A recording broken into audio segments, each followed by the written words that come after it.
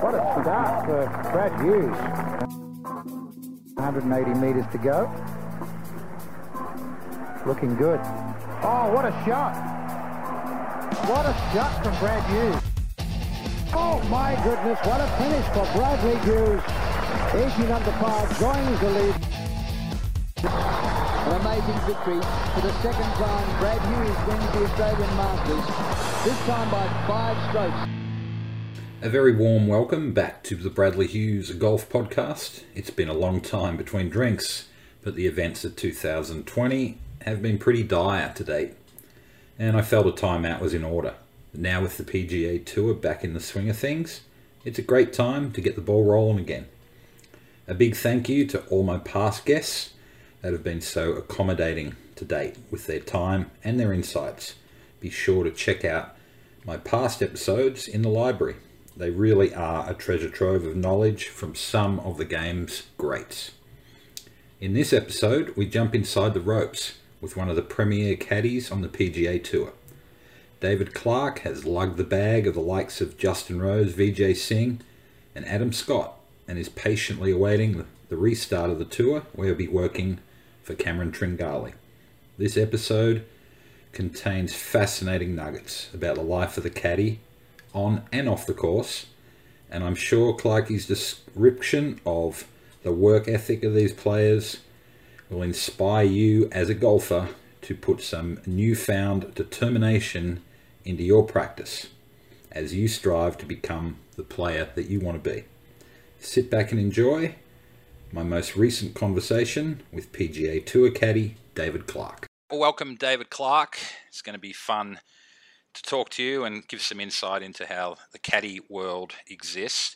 I'm big into background stories in golf. They intrigue me a little bit. So tell us about your early days, where you grew up and what type of things you did and how a career in golf evolved. Yeah, absolutely, mate. I was very fortunate growing up to be a junior member at Richmond Golf Club in Surrey, just outside of London, and was very fortunate to have a head professional there by the name of Nick Jobe, as I'm sure that you know. Yeah, and actually that freaks me out because I've known you for a little while, and I actually lived in Richmond when I played in the European Tour, so I didn't know that. Well, there you go. So, like I said, I was super fortunate to go to be a junior member of a golf club, and was again super fortunate to have a professional, PGA professional, Nick Jobe, who was a fantastic golfer in his own right, played many years on the European Tour. Did well in a few British Opens, correct? Yeah, he did. He led, I think Bill Longmire won the British Open. Did he? No, not Bill Longmire. Bill Rogers. Me. Yes. Anyway, but yeah, Jobby finished second, I believe, or top 5 somewhere in the Open. But so I learned a lot from him. He was a great teacher, was a wonderful basics of alignment and posture. So to grow up with him through my teenage years, he was quite a big influence on my journey in life as well. So to learn from him about the golf, and I'd go and caddy for him in PGA events and South Region events, etc., Sunningdale foursomes, stuff like that. And obviously thoroughly enjoyed it. It obviously gets to a stage in your golf yourself where you have to look at yourself and be like, am I actually good enough to continue and go on and do this for a living? And thankfully, again, on my journey, I met Justin Rose at a young age, and we became friends early teenage years. And again, very fortunate to become friends with somebody like that, who you could obviously see at that age was a superstar.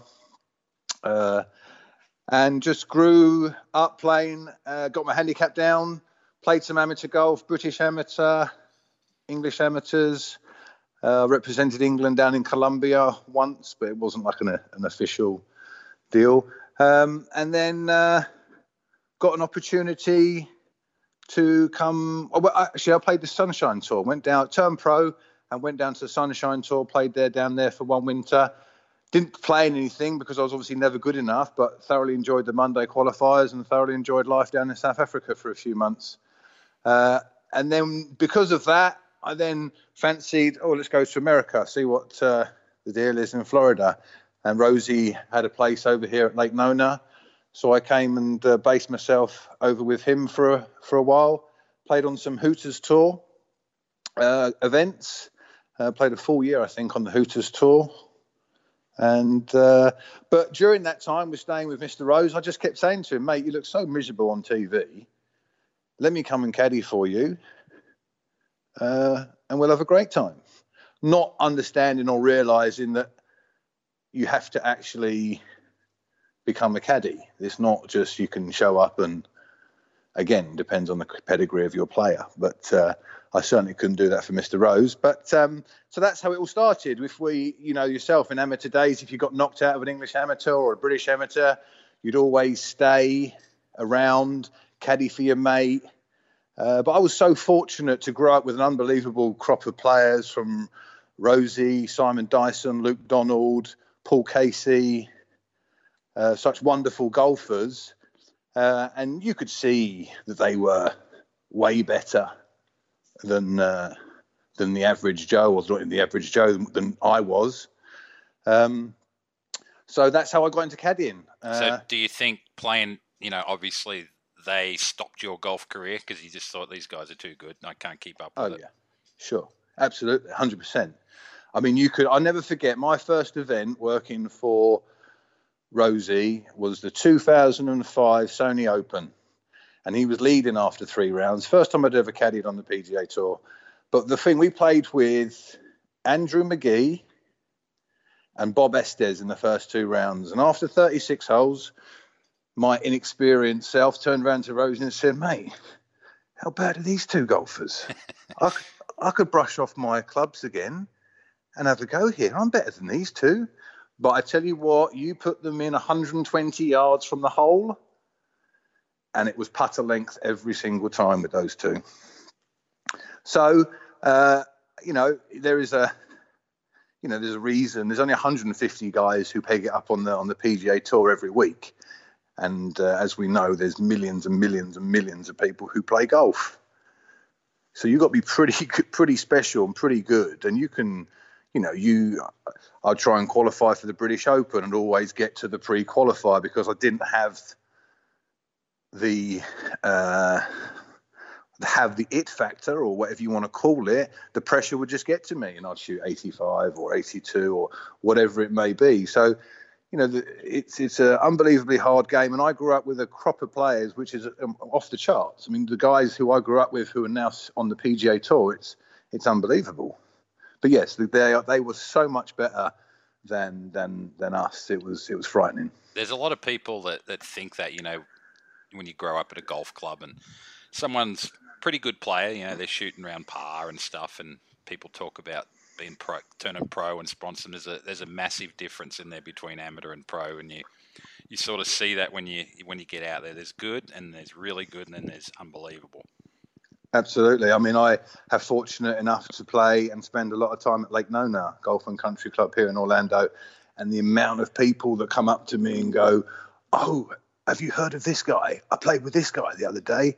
Unbelievable." And I say to them straight away, I say, guys, he does not play on the PGA Tour. He's not that good. So what do you think the it factor is? What do you find, from your experience, obviously, firstly as a player, and secondly as a world traveling caddy, and we'll run through who you've caddied for later on. You've caddied for a bunch of the world's best. What do they have that the average guy that's thinking about turning pro doesn't have? As in mental, short game, all round, travel expertise, all different things. What do you think makes those players even? Well, because you mentioned it last there, is people don't appreciate the strain of just travel alone. I mean, people think everyone's jumping in a private jet and staying in 5-star hotels and getting their toenails done every night. And that is just, obviously, as you know yourself, there is a creme de la creme. There's the group of those guys who obviously have that lifestyle. But for me, it's the way that you hit the golf ball. These guys, like a Justin Rose, and I've been fortunate to work for Vijay Singh, Adam Scott, and the way they hit the golf ball, the noise that they make. And as you know yourself, I'm a great believer in, you can tell everything from the divot of a golf shot. It makes a different sound, doesn't it? Absolutely. And you, as you know, you're a wonderful golfer yourself and had a lot of success, and you have that noise and you have that compression. And it's not the, obviously mental side of it. You can, the guy's attitude for me is I'll never forget Ricky Fowler finishing second in every major back in, 15 or whatever it was. He finished second in every single major, and his facial expressions on the last day and everything did not waver, whether he missed the putt, hold the putt, hit a great putt, hit a bad putt, hit a good shot, whatever it was. And I think that is something that these guys have. And the amount of times as well where the wonderful, great golfers will make a bogey, and the next hole, you can bet your life on it, they're making birdie. Right, yeah, bounce back. Oh, their ability to bounce back is off the charts. And I don't know what the numbers are. I'm not a statistician, but I know for a fact that Mr. Rose will be up there, and I know that Adam Scott would be up there, and Mr. Singh would also be up there. So would you say that the fact that they're not expressionless, but it doesn't, they don't get, some people like to get a bit of heat out now and then, and some people don't, like you just mentioned with Ricky. You think that bears back to the factor that the old cliche, every shot is one shot at a time, every shot counts, and no shot's more important than another? It is, unfortunately. But obviously, as you know, there's a process to it, and there's different horses for different courses. I can, again, being wonderfully, having a great friendship with Rosie, I say to him, mate, you've got more money than you can ever spend. So surely you should be as free and as motionless as you are, as you can be, because you've got more than you could ever spend. So if you just be free and get yourself out of the way and go and actually do what you're supposed to do, the results will be phenomenal. But it's obviously as you know, it's a brutally tough game, and there's only 150 guys who peg it up. But I think you have to, the noise is different. Reading lies, working for VJ, working for Adam. Adam was unbelievable at it. Paul Casey was unbelievable at it. The way they read a lie, would have X amount of hundreds of yards, and would have 220 to the front of the green, and Adam's pulling out 8 iron, and I'm like, what do you mean? Where are you going with that? but because he's read the lie, yeah, because he's read the lie, or he's going to do something with the face or the angle of the face down at the bottom there at impact, who knows? But and 9.5 times out of 10, it will be absolutely perfect. I think that's a great point. I remember one of my friends came over to Australia and caddied for me in the Masters there one year, and I had on like the 4th hole at Victoria Golf Club as a par 3, and I hit a 6 iron. Let's say it was 186 yards, and I hit it pretty close, tapped it in for a birdie, and then the next hole I had 160 yards, and I pulled out a 6 iron. And he sort of looked at me with that dumbfounded look, like, "Hang on, this is 25 yards shorter than the last shot, and you're hitting the same club. Why? What's going on here?" But that's the ability that great players tend to have. Is it 100%? And you'll see it also around the greens. They'll blow you away around the greens. We'll talk about it later, but when I worked for VJ, every morning we would go to Sawgrass, and I would put a ball a foot apart all the way around the chipping area, all running through the bunker, and he would never want a good lie.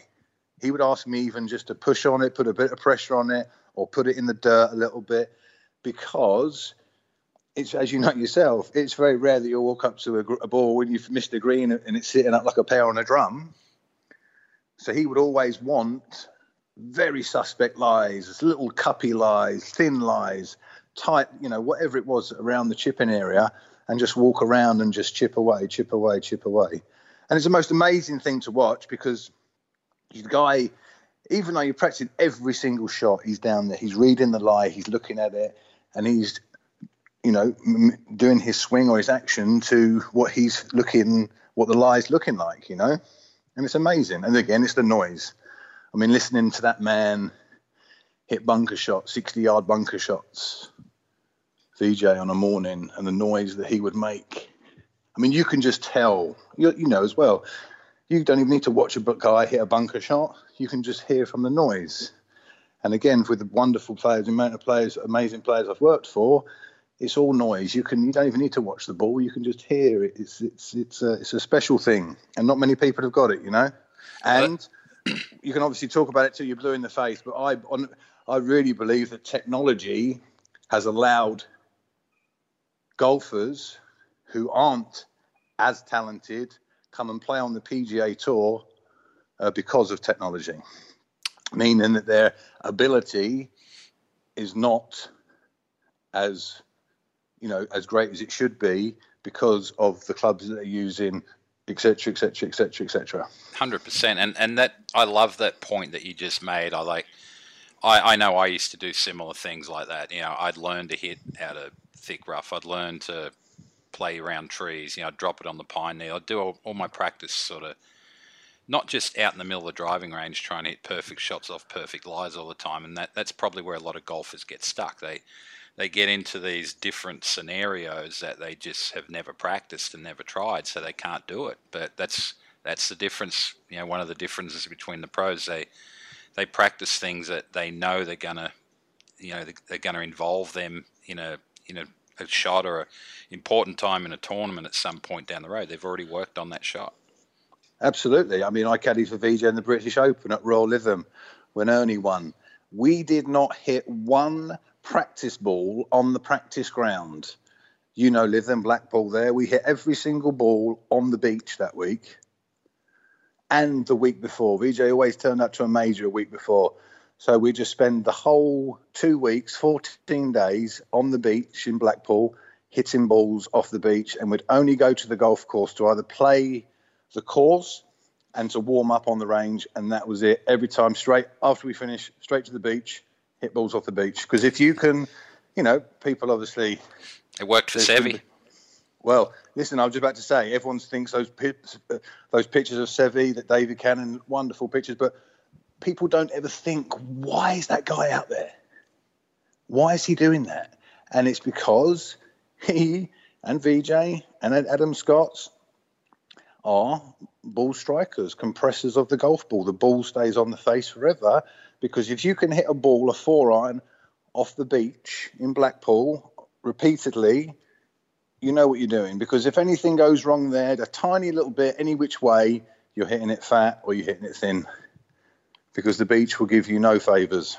Well, lucky that beach is in England, because there couldn't be any sunbathers down the beach in England, could there? Exactly. Just dog walkers. So I want to get back to your relationship with Rosie. We've talked about it ourselves in the past, but he went out as an amateur, came fourth in the 98 Open at Birkdale, and that was a big moment. Obviously, you were watching him with heart and mouth going through it all, and then he turned pro and had that really bad start, I guess you could call it. I think 21 cuts in a row he missed. So as a friend, or later on as a caddy, what do you think, what was the difference in why he couldn't take that straight away? And obviously there's a million reasons, but from your perspective, why is it so hard, or does that prove that it's so hard to go from amateur to pro, and not everyone achieves it straight away?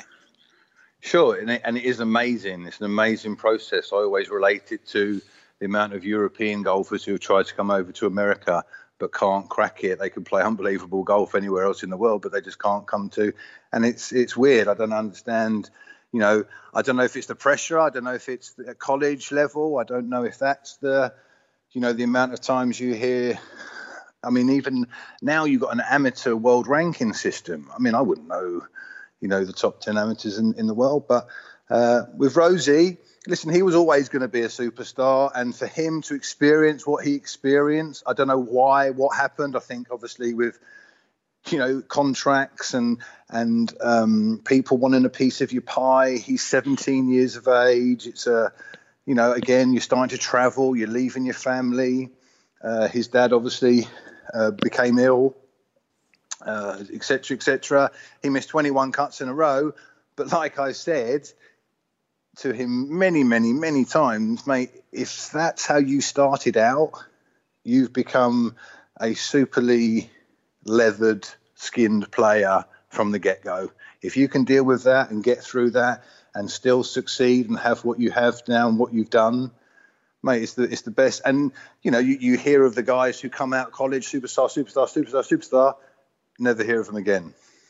So in my personal thing, to go through what he went through, I mean, what a great, even though I'm sure, shocking. Well, they used to call him Just Invite, didn't they?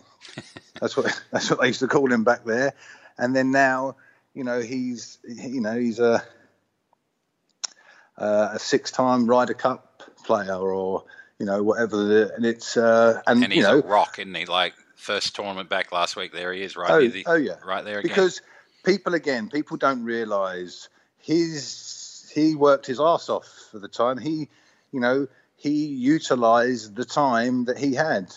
I FaceTimed him one day. We had and he's 8:30 at night, and he's still in the gym on doing something, but he worked his arse off. And and VJ would always say to me, it's just a muscle memory. If you hit enough balls and you keep doing what you're supposed to do, and you get these muscles, repeat, it should become a lot easier, right? 100%. So, VJ would always, he wanted to, obviously when you come after years of working for him, you try and in your own mind, try and work out his deal. But, he just wanted to hit the same shot every single time, whether he was playing with his son on a Monday morning, whether he was playing with me on a Wednesday afternoon, or whether he was leading the PGA at Whistling Straits. He wanted to complete his turn and hit the ball left to right, started left of target. And he did it so much that he became repetitive, and hence why it was such an unbelievable career that man's had. Yeah, his practice sessions are obviously legendary. I've spent a lot of time with VJ over the years. In fact, I was down there the week before the Masters last year working with his son, and VJ we were talking a little bit, and I was watching him hit balls, and he was honestly, he wore me out just watching him for how many balls he hit. So caddying for him, how was that? Like, obviously, it's a lot of time out of your day, but I mean, that's what you're getting paid for, and that's what you love to do. But is it tiresome? Was it awesome seeing him working that hard still? Or was it, what type of emotions did you get from it? So I massively believe that I would not have had the success, all the players that I have worked for since working for VJ, if I hadn't worked for that man. He pretty much taught me everything, from the golf swing to work ethic to punctuality to investing everything you have into what he's doing. And to see the way some of these young kids, their work ethic now, it's laughable, really. I mean, we would have breakfast on the range. We would have lunch on the range. We would never go into the clubhouse. And even if it was raining or thunder and lightning, we'd pull the big wheelie thing, the cover over to hit balls. So he would always say to me, amazing phrase that he would always say to me, the minute that you're making an excuse, you're already in the wrong. So I've always tried to live, since working for him, in that instance where, if you make an excuse one day, we all make excuses in our life to whatever it may be. But, it's an interesting that he thinks that the minute you make an excuse, you're in the wrong.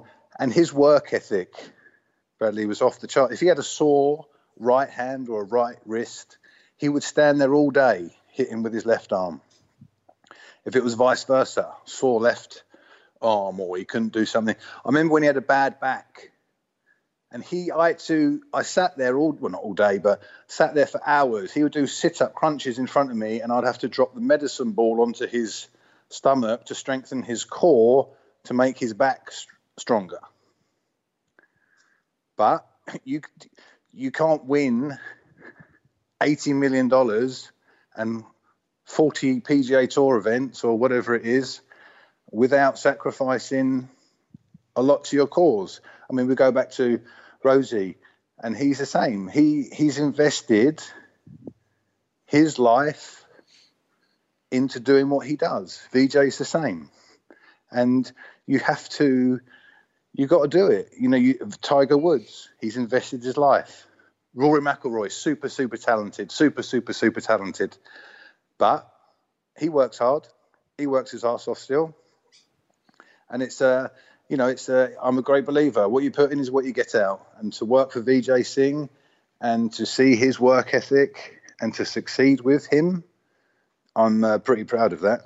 You know what I love about guys like that too is, you know, when you watch them practice, it's not a grind. It's actually a genuine love of that, either that shot or what's about to come, or, you know, they're not just doing it because someone said you got to spend 8 hours on the range. They're doing it for a reason. But that man that's what he did. We woke up and, you know, again, I gave, and not just me, Paul Tesori, Chad Reynolds, you give your life to him for the time that you're working for him, because it's he wants to see what you've got. He wants to see, you know, how thick your skin is and how far he can push you and how much he can get out of you until there's an altercation because he's working his ass off. He's in the gym at 7 o'clock in the morning. He's pounding golf balls all day long. He wants you to be the same. And I remember I enjoy cycling, road cycling. He wanted, for the 3 years that I worked for him, he wanted me in the gym. He wanted me to go to the gym, do the gym thing with him. But I used to enjoy cycling.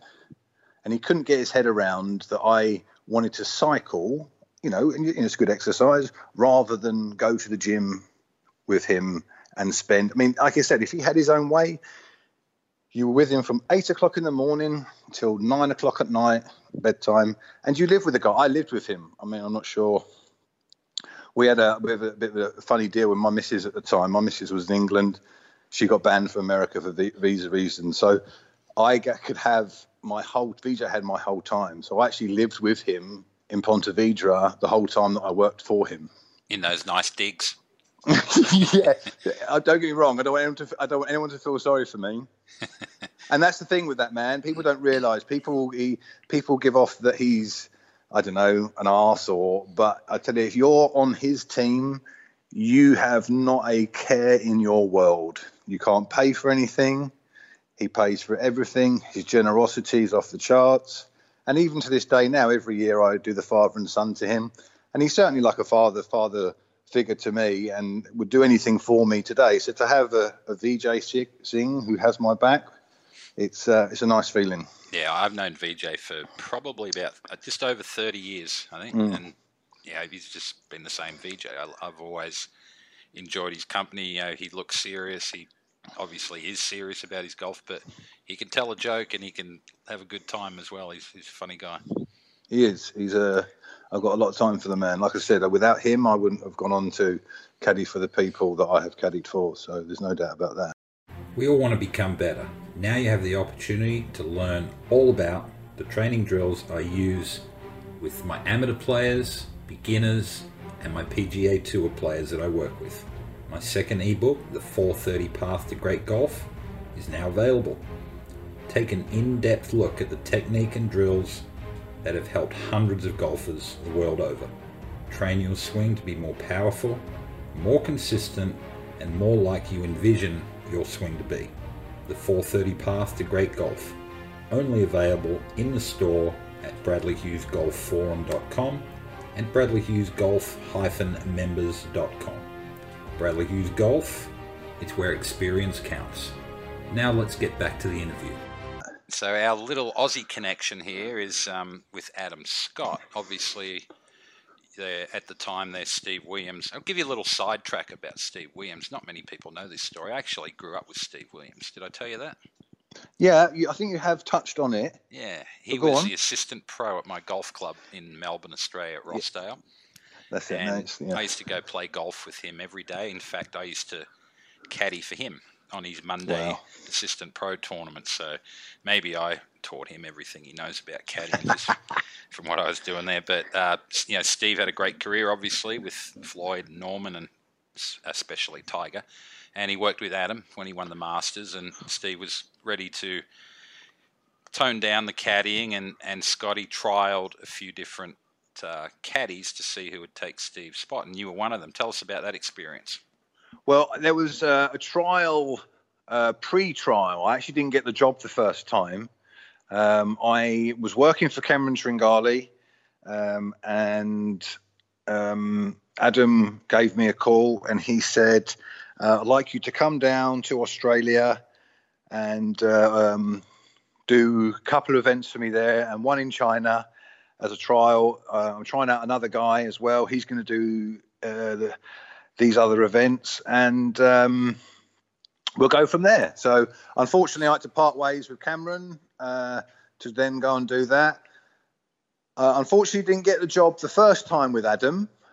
And then Paul Casey actually got in contact with me, and I did a year with Paul Casey. And then Adam contacted me again at the end of that year and asked me would I be interested in a job share with Steve Williams and myself. And obviously, when somebody like that, it's classed or renowned, or however you want to put it, as one of the, probably, if not the best jobs on the PGA Tour, Mr. Adam Scott.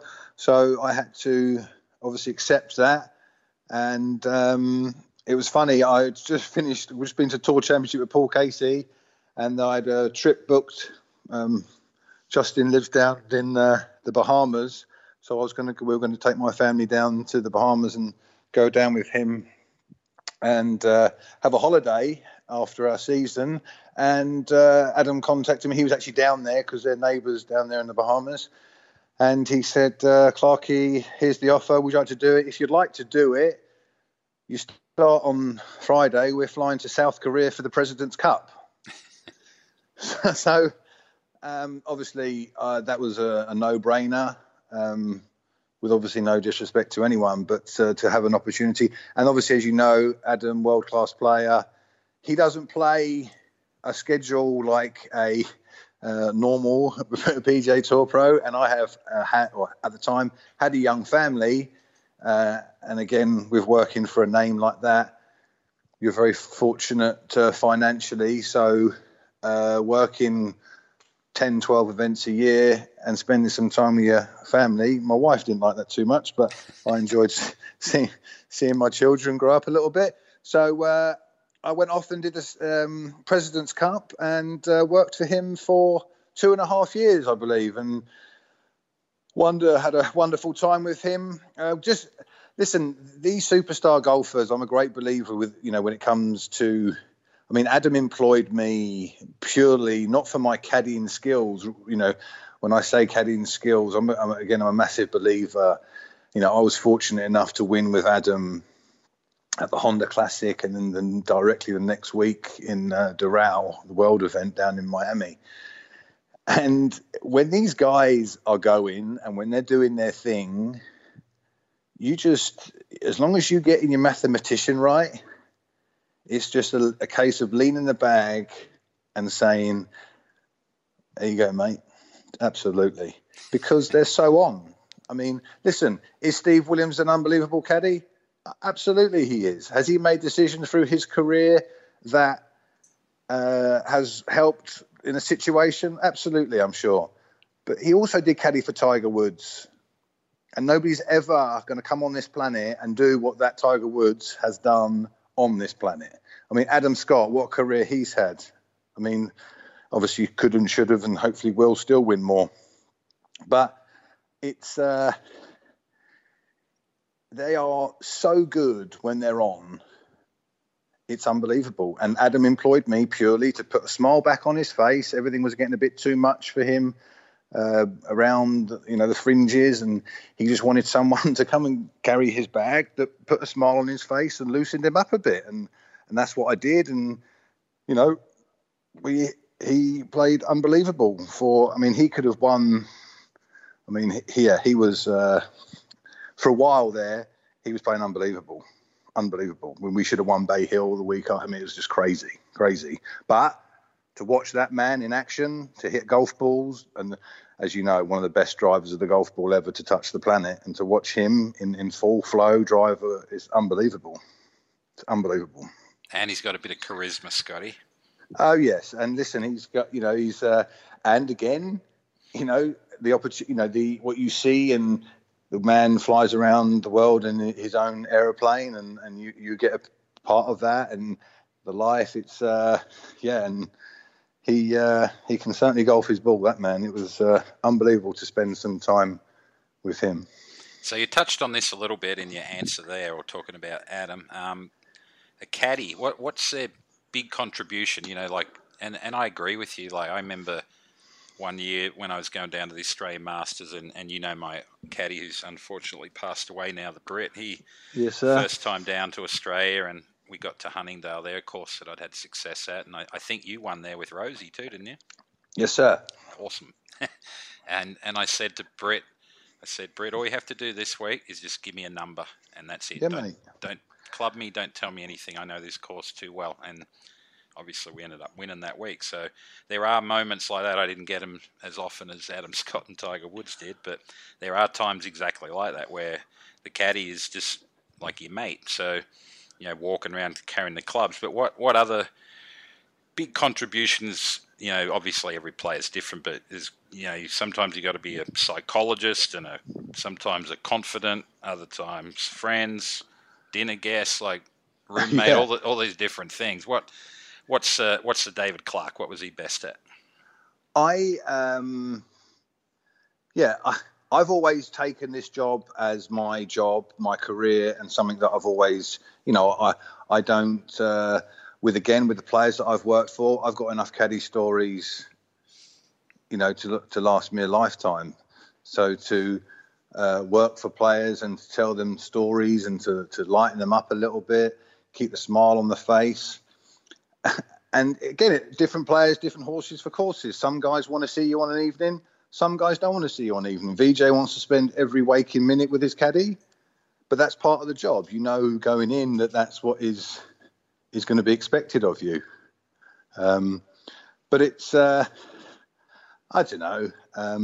Sorry, mate, I've totally forgotten your question. I have to edit that. I was just going to say, what was your best attribute you thought as a caddy that you could help player with, the friendly side or the motivation or the psychologist? Well, I think, again, you're seeing it more now. You're seeing a lot of guys bringing out friends. And I'm a massive believer that if you have a proper caddy on your bag that knows what he's doing, it's going to, A, going to save you shots, and B, it's going to earn you more money. Because, VJ would always say to me, I don't want to hear he said, if you're wrong, I don't care, but be committed and be wrong. You hear, it amazes me how many caddies out on tour on par threes will look in another caddy's bag for what club they're hitting on a par three. I mean, it's mind-boggling to me that, you don't know how far your player hits the club. And again, I've always practiced. Every player that I've worked for, I'd always go and practice with them, because I think that if you're lucky enough to get into a situation where you do need to stand up and be counted and say, no, mate, we've got the wrong club here. Or, hey, mate, I've got the wrong number here. Stop. Can we start again, please? I think a good caddy is worth and again, quarter of a shot, half a shot. And I think if you save your man half a shot, then you are doing a good job. And it's the same as always. There's stressful times, there's stressful moments out there. Again, but we're all so super privileged and so fortunate to do what we do. So to, F and to blind and to snap clubs, and, I won't, with me 16 years deep as caddy, I won't work for a guy who has a reputation now of, a finger pointer or a club thrower or anyone like that, because I'm not in it for that anymore. I'm bringing up 3 children, try not to behave like a bunch of wallies out on a golf course, you know. So if you've been given the opportunity and have the skill to compete on the PGA Tour, and you can't get out of bed on a morning and come and conduct yourself as a professional because you are a professional golfer, then I think it's pretty sad. And again, listen, it's easy to say, but in my early days, Rosie totally again employed me to put a smile on his face, to loosen him up a little bit. But there's times when, you know, he's like up in my face and shoving the peak of his cap up in my face, you know, during a golf tournament. But I also understand the pressures and the want and the desire to succeed at this game. And I've always said it's amazing what this small white golf ball does to a grown man. And talking about that, how you mentioned, you know, you'd rather be affirmative than correct, I guess would be the right phrase, you know. And I always love that. I know, you know, my best caddies were thinking ahead. Like if he could, my caddy could see in my head if I was wondering how far it is over that bunker, and he'd have the number on the tip of his tongue ready to tell me. I think that's, you know, that's just being prepared. That's a great sign of a caddy, where you don't have to wait, you don't have to get upset, you don't have to lose your rhythm. A good caddy knows exactly what to say and when to say it. So based on that, what are there anything you have done that you wish you had back, even if you didn't get the blame for it or not? Oh, absolutely. Many times. I mean, I'll never forget saying to Rosie, I mean, we could talk about it all night. I mean, I'll never forget saying to Rosie at Tampa, you know, that awful par 3. Is it 13 over the water? Yeah. He's hit this shot, the pin's on the front there, he's hit this shot, and it's beautiful. It's a beautiful golf shot. And I say, as ball's in flight, coming down, I say, land like a butterfly. And I mean, I don't know where I'm thinking I got the credentials to be saying that to Rosie's ball. Splosh in the water, short. He said, is that effing soft enough for you, Clarkie? I remember giving VJ a wrong number at Spyglass, and it was a par 5. It's like 13 or 14, and it's like a boomerang shaped green, and the water sits short right there. And I must have counted. I subtracted rather than add in on the third shot, the pitch shot, and gave him 4 yards short. Or 6 yards short or something, and he span it off the front of the green there. And he actually said to me there, he said, that's a wrong number. And again, it's happened to me in my career a few times before. They've hit the shot, the player, and this is no word of a lie, they've hit the shot, and within it travelling, I don't know, a second and a half, 2 seconds in the air, they've turned around to me and said, that's the wrong number. I'm serious. And that again, and it's only the superstars that have said that. I go in Rosie in Denver again, earlier in my career. And Denver's a nightmare because you're high up. Denver's a little bit trickier anyway, yeah. Sure. But he did it, and he hit the shot, and he over the back of the green.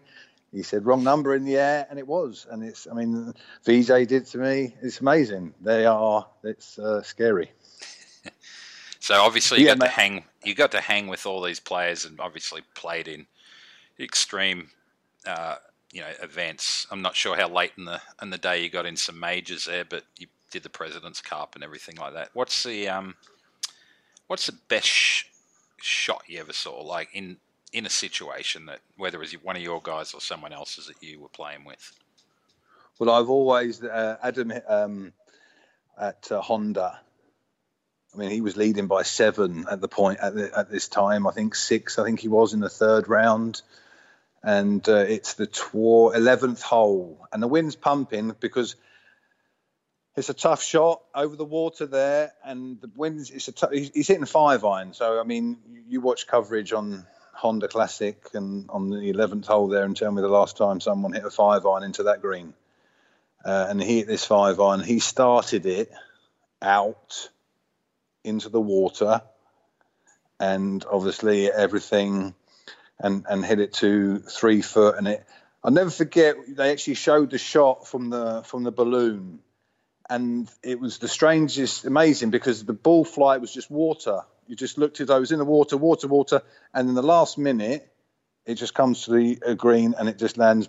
But at that time, it was unbelievable. And he hit the shot, and I said, "That's unbelievable." You could just tell as soon as he hit it, everything was just going to do exactly what it said on the tin, and it did. It was so that's. But I've been so fortunate to work for who I class as proper golfers who hit the golf ball properly, like yourself.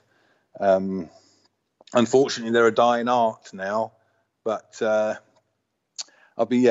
Paul Casey is another one. Paul Casey, for me, he is an unbelievable golfer, compressor of the golf ball, he striker. reminds me of Nick Price. I played a bit with Pricey, and I never heard him.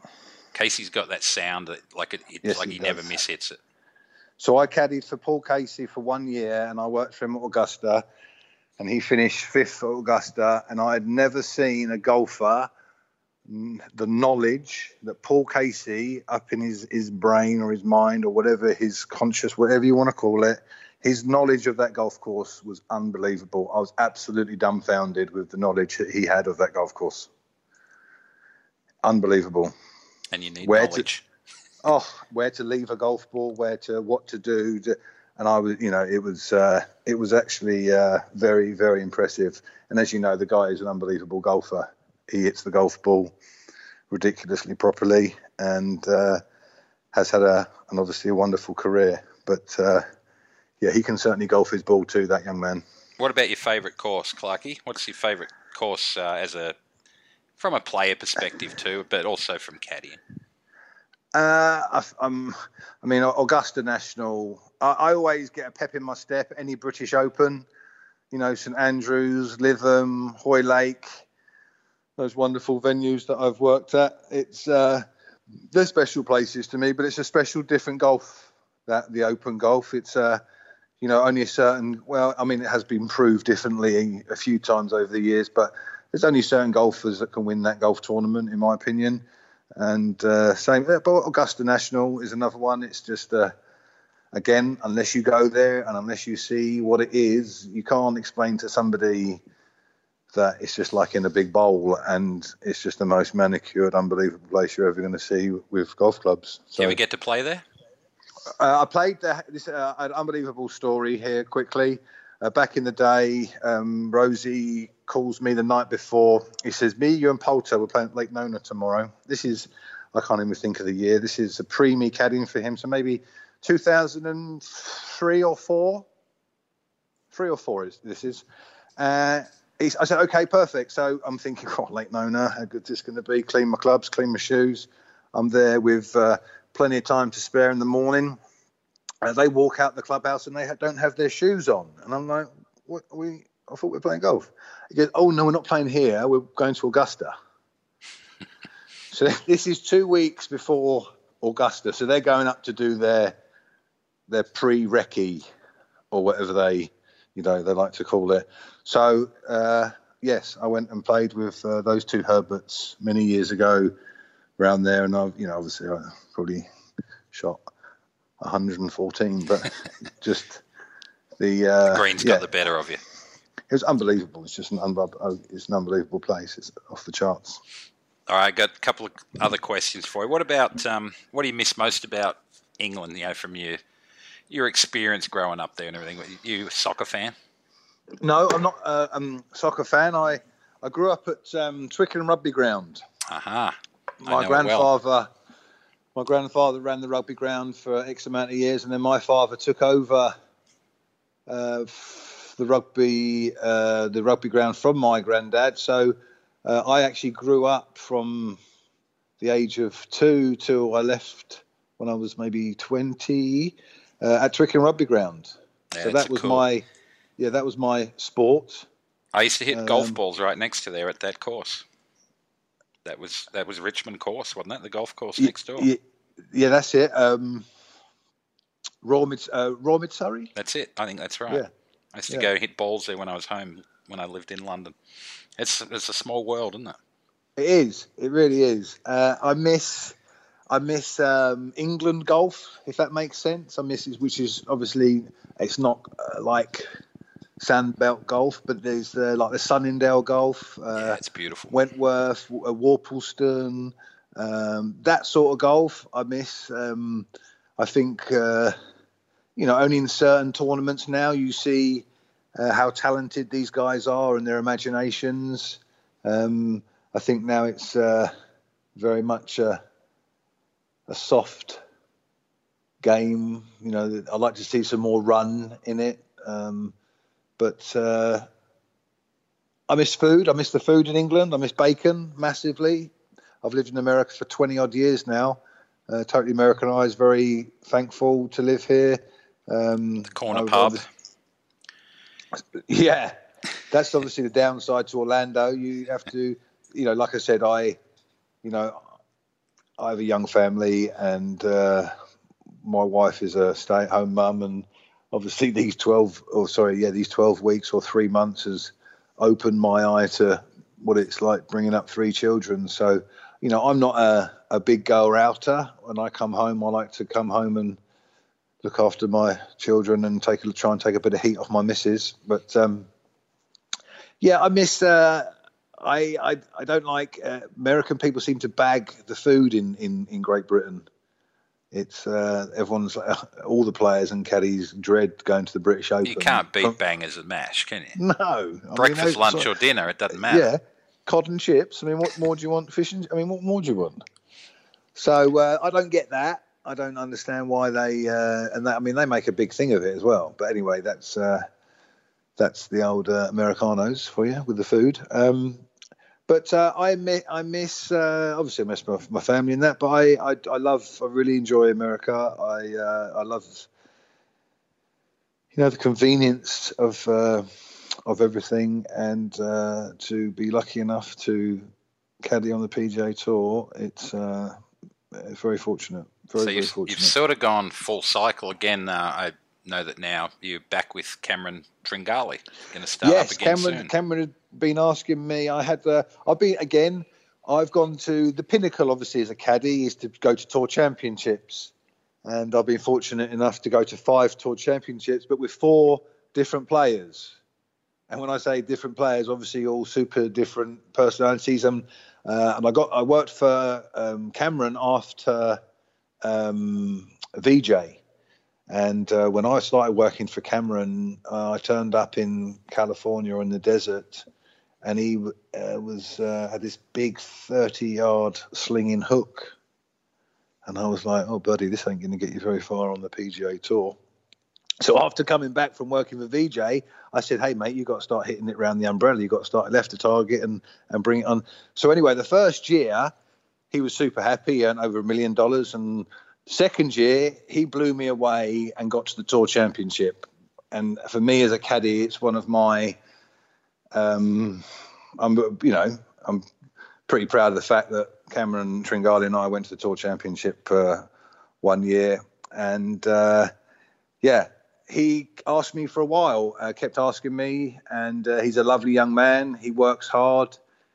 He likes to listen. And as you know yourself, doing this job out on the PGA Tour, it's very hard to get these guys to listen. And some people work hard, some people don't. And I want to be working for a guy who does work hard and does put in the time, wants to get better, and will try and change stuff. And he has. And invest. He has.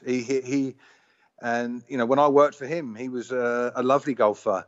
But he's just a totally, totally different beast this time round. And it's exciting. His speed, he hits the ball, so much further than he did.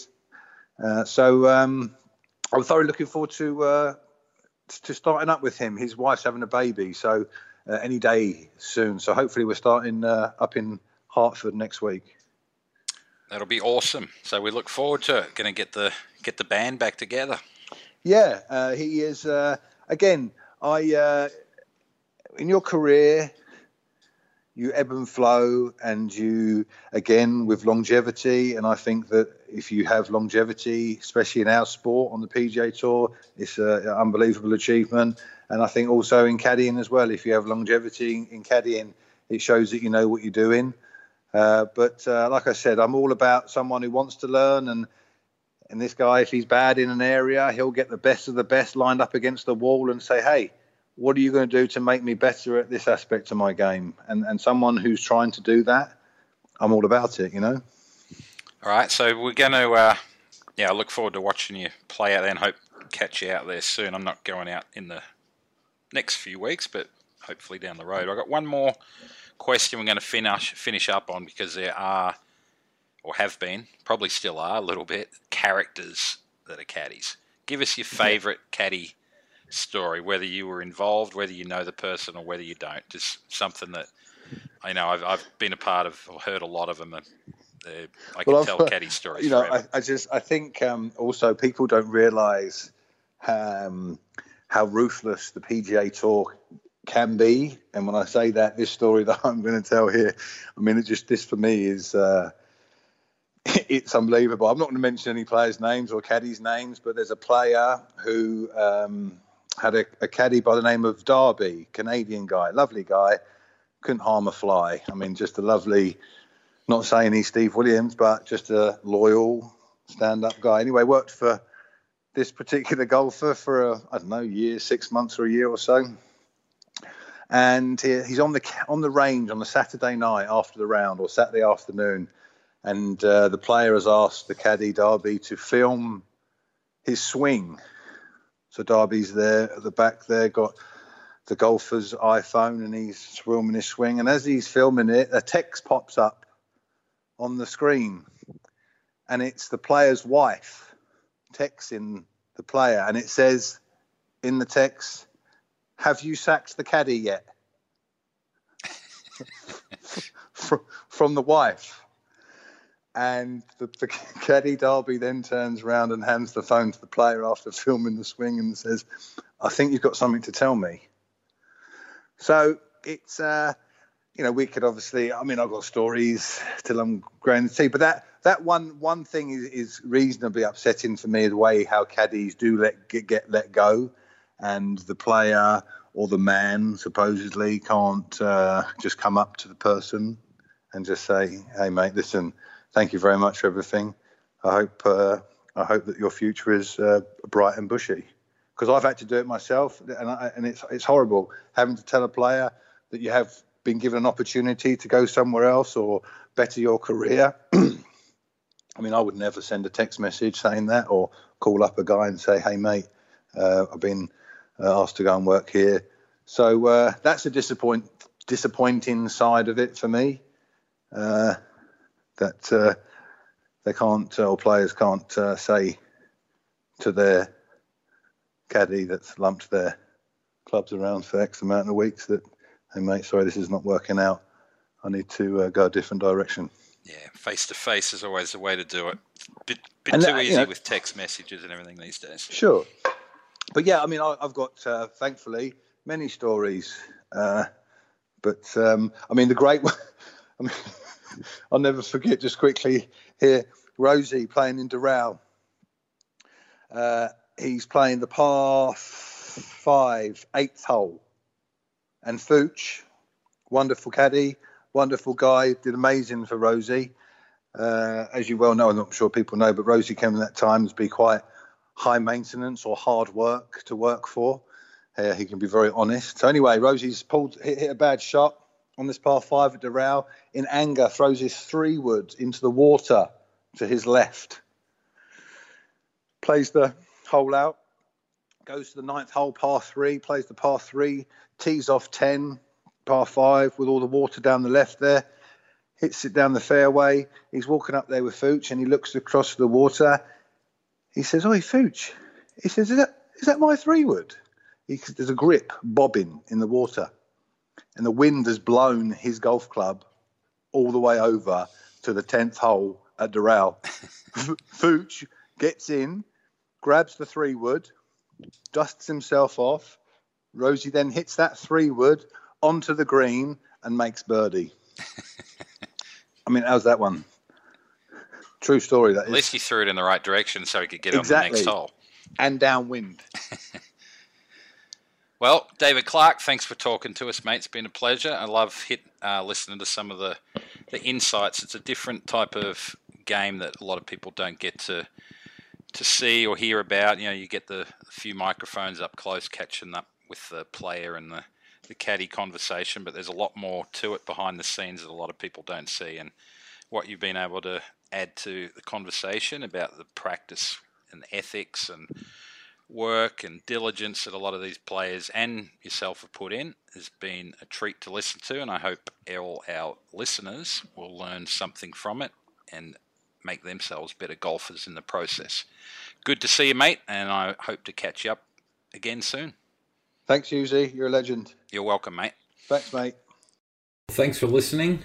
It was a great interview. David Clark knows his stuff. At Bradley Hughes Golf, I've always strived to bring you the best information from the best resources. We'll get inside the minds of the players, the coaches, the caddies, and basically anyone who is anyone in the world of golf. I got some great guests lined up for upcoming episodes, so be sure to follow my podcast, click on it, like it, and add it to your favourite list. Until then, great golfing, and I look forward to you visiting us again soon.